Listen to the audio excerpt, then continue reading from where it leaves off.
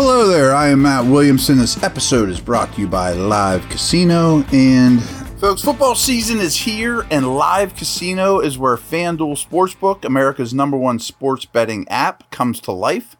Step up and place your bets at our self-service kiosk or with a sportsbook representative.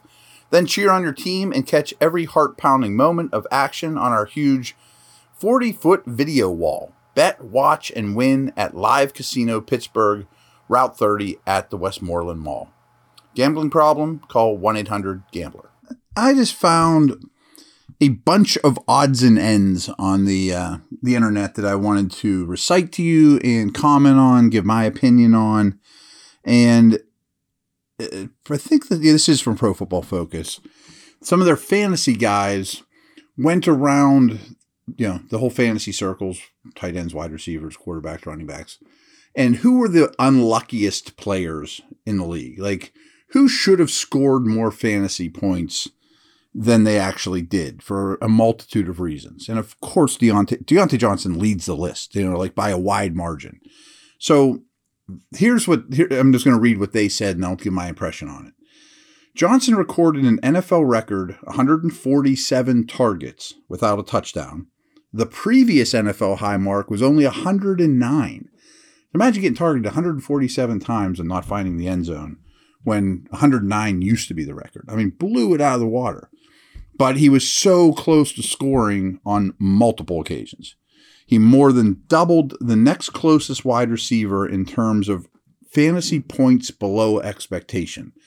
And what that means, I know all you guys are fantasy folks, he should have been 13th in expected fantasy points after A.J. Brown and Jamar Chase, and ahead of Tyler Lockett and Christian Kirk. And what that means is if you get this many targets at this areas of the field and this down and distance, you should produce on average this many fantasy points, which is expected fantasy points. Now, there's great fluctuation with that. Like, here's a good example. But usually it comes back to the mean. Maybe some guys are better at scoring touchdowns than others. Sure. But touchdowns are very random, and yardage and targets are not. Targets are earned. Targets are earned. He got 147 targets. The fact that he didn't find the end zone is a massive anomaly. So here's an example I like to cite from people. Like, any of you guys who played fantasy, remember that week when Joe Mixon, a month or two ago, he scored like 5 touchdowns. Well, going into that, Johnson and Mixon were the two unluckiest fantasy players in the league. And in one day, he gets in the end zone a bunch of times, and all of a sudden his fantasy season comes back. Now, we're not here to talk about fantasy, but it just shows Johnson's season, Johnson's usage, Johnson's production was much better than I think most of the listeners tend to understand. That if he gets in the end zone, like next year, if he gets targeted 147 times, I'm putting his over-under at 5 or 6 touchdowns. Like, I don't think this guy is going to be Larry Fitzgerald catching 12 and 15, or a big-bodied guy that goes up and gets it in the red zone time and time again.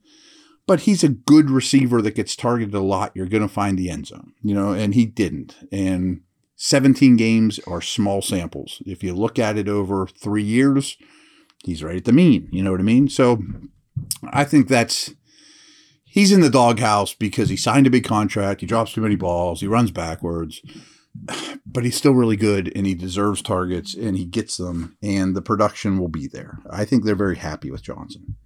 Now, this I didn't know, and it kind of came in as an interesting sidebar to me. A lot of people, and again, this is another fantasy note, but it translates. A lot of people used a first-round pick on Najee Harris. We all expected him to get massive volume, maybe not Ben-level catches, but a bunch of catches, short yardage work. Didn't know how much Warren was going to cut into his snap count. It was more than I expected before the season started, which is a good thing for the Steelers. But how about this, too? His numbers aren't great. They were obviously 1,000 times better the second half of the season. His yards per carry is always going to be low, as I often tell you.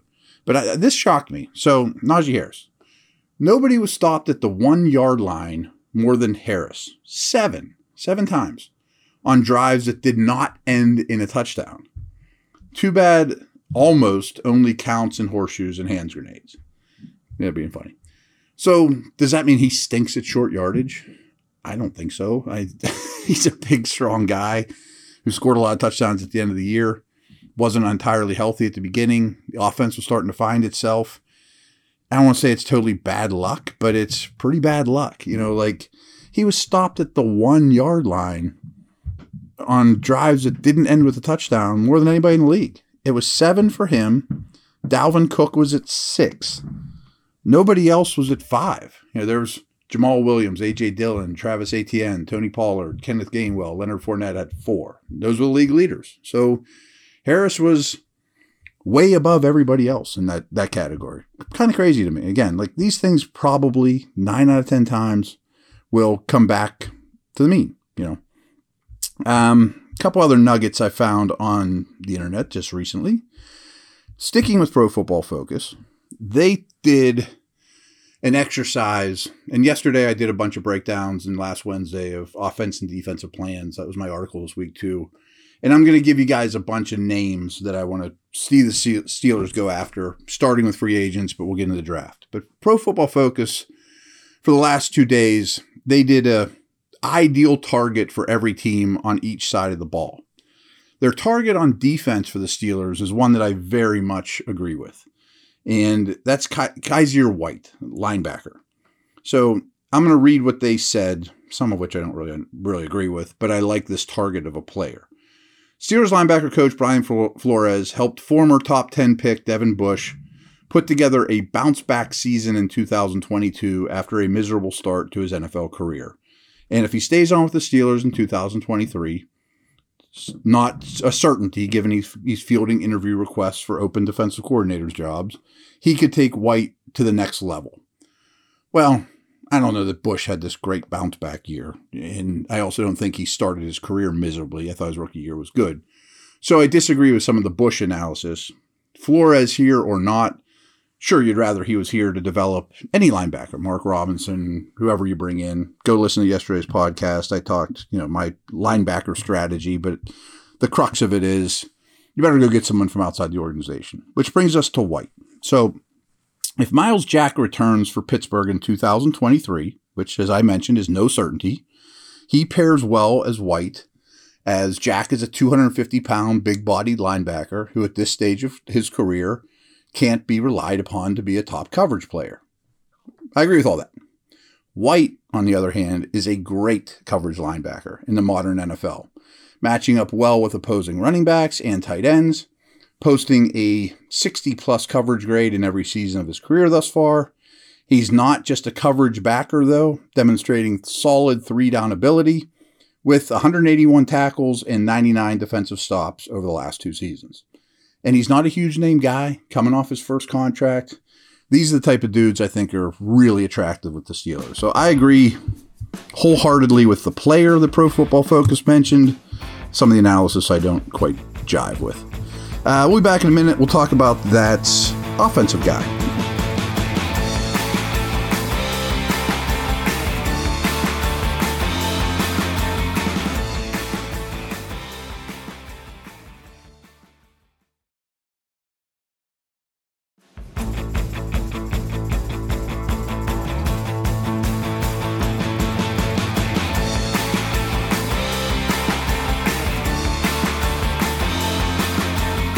Okay, so if you listen to last Wednesday's pod or my second most recent article, I think I'm more about drafting offensive players as opposed to going outside the organization for their needs and buying in free agency.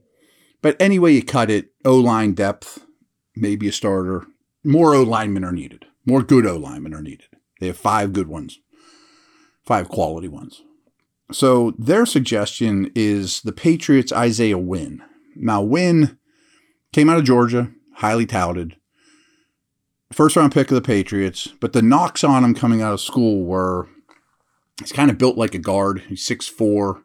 He's not super long. So is he a guard? Is he a tackle? Really good feet. Very agile. proven that he can do both, but he's kind of been a master of none, which worries you because he's been in the league now, 4 or 5 years? This is his rookie contract. And so he's never proven to be a high-end starter at guard or tackle. But here's what they say. Pittsburgh's young offensive line got better as the season went on, but it can never hurt to have a quality depth at both tackle spots, especially as the Steelers bring along rookie quarterback Kenny Pickett. The Steelers almost never spend in free agency, so a reclamation project on a former first-round pick who can provide depth at both tackle spots seems right up their alley. Left tackle Dan Moore Jr. has progressed nicely after being selected in the 5th round of the 2021 draft, and Pittsburgh extended right tackle Chuks Okorafor last offseason. But Wynn is a nice insurance policy for both spots. Wynn graded above a 70 as a pass protector and as a run blocker in 2020 and in 2021, with his 80.7 overall grade ranking 22nd among tackles.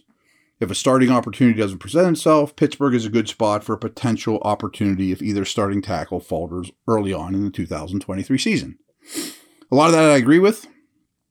Dan Moore has progressed nicely. He's a little strong. He also was not a 5th-round pick. He was drafted earlier than that, so that's wrong, but so be it. We've all made typos. I'll give him the benefit of the doubt there.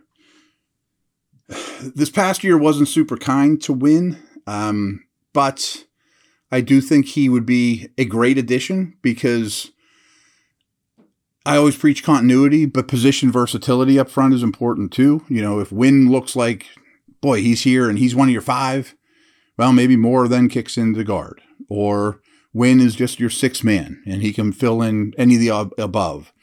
I'm going to bring this up a lot too. I would like to see more 6 offensive line sets. They did very little of that this year, like once or twice a game. I'd like to see 6 or 7, and maybe at the expense of a Gentry or somebody like that. So I like this addition, and get him in a new environment, get him out of New England, see what he can do at guard, still moves well. He's had some injury stuff. But what they don't talk about here is, as I mentioned last podcast, when you're shopping, when you're going down the offensive tackle aisle in the grocery store, can of beans is more than it should be. You know what I mean? Everything is very expensive. And that worries me, to be very honest with you. That worries me a lot, is why not use the 17th or one of the 2nd-round picks on a tackle instead? But that doesn't mean you can't. You know, I mean, if you go into the draft with your starting 5 and Win, and he's probably, I don't know what money he'd make. It's a tough one for me to peg down. I don't know that market well enough right off the top of my head. But it's not going to be chump change. But he probably is going to play for you at some point throughout the year. He's maybe the only offensive line suggestion that I've seen that I think, okay, they'll probably find a spot for him. I like the former 1st-round pick pedigree. You know, pedigree's a big thing around here, and I agree with that aspect as well. So, interesting. I hadn't thought of that angle before I read this, but it's growing on me. Is one decent investment on offense, a guy like Wynn, draft another offensive lineman on top of that. Now you're 7 deep of dudes you like. Bring back Haas, somebody along those lines too, round it out with those guys. Okay, yeah, I mean, that makes sense to me. One more nugget I found on around I want to talk about. Boy, it's been a Pro Football Focus heavy show. Sorry to do that to you, but such is life. I guess they had a things to like column, and their things to like for the Steelers.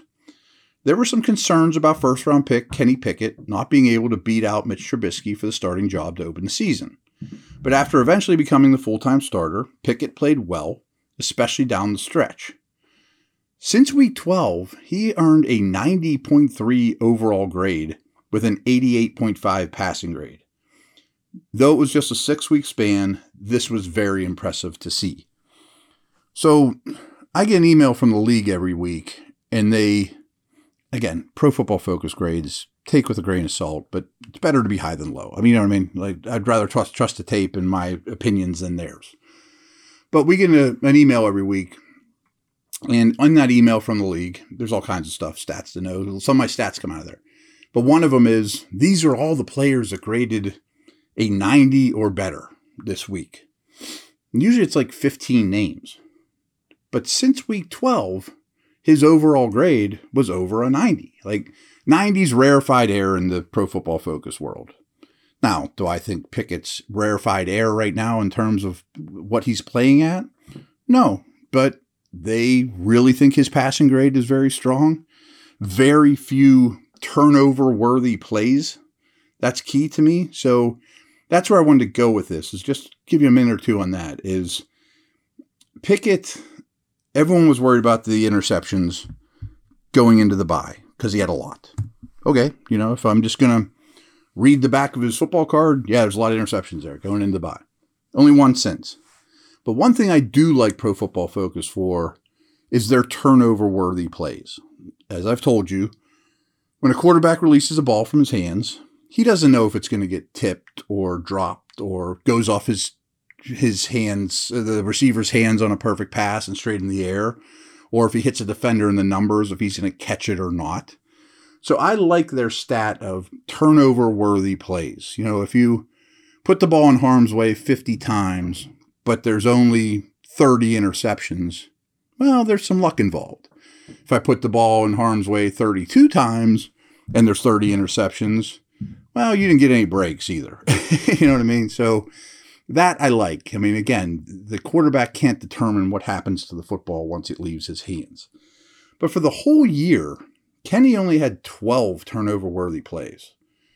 That's a very low number for anyone, and I understand he didn't play every snap of every game. But for a rookie, that's really good. And that passes the eyeball test to me, too. I mean, like, in the second half of the season, rarely did I say, whoa, you got away with one. Lucky kid. Well, in the first half of the season, never did I say, whew, got away with that one. He paid for everything at the beginning of the year. Unbelievably unlucky. Second half of the year, he didn't get unbelievably lucky. He just didn't put the ball in harm's way.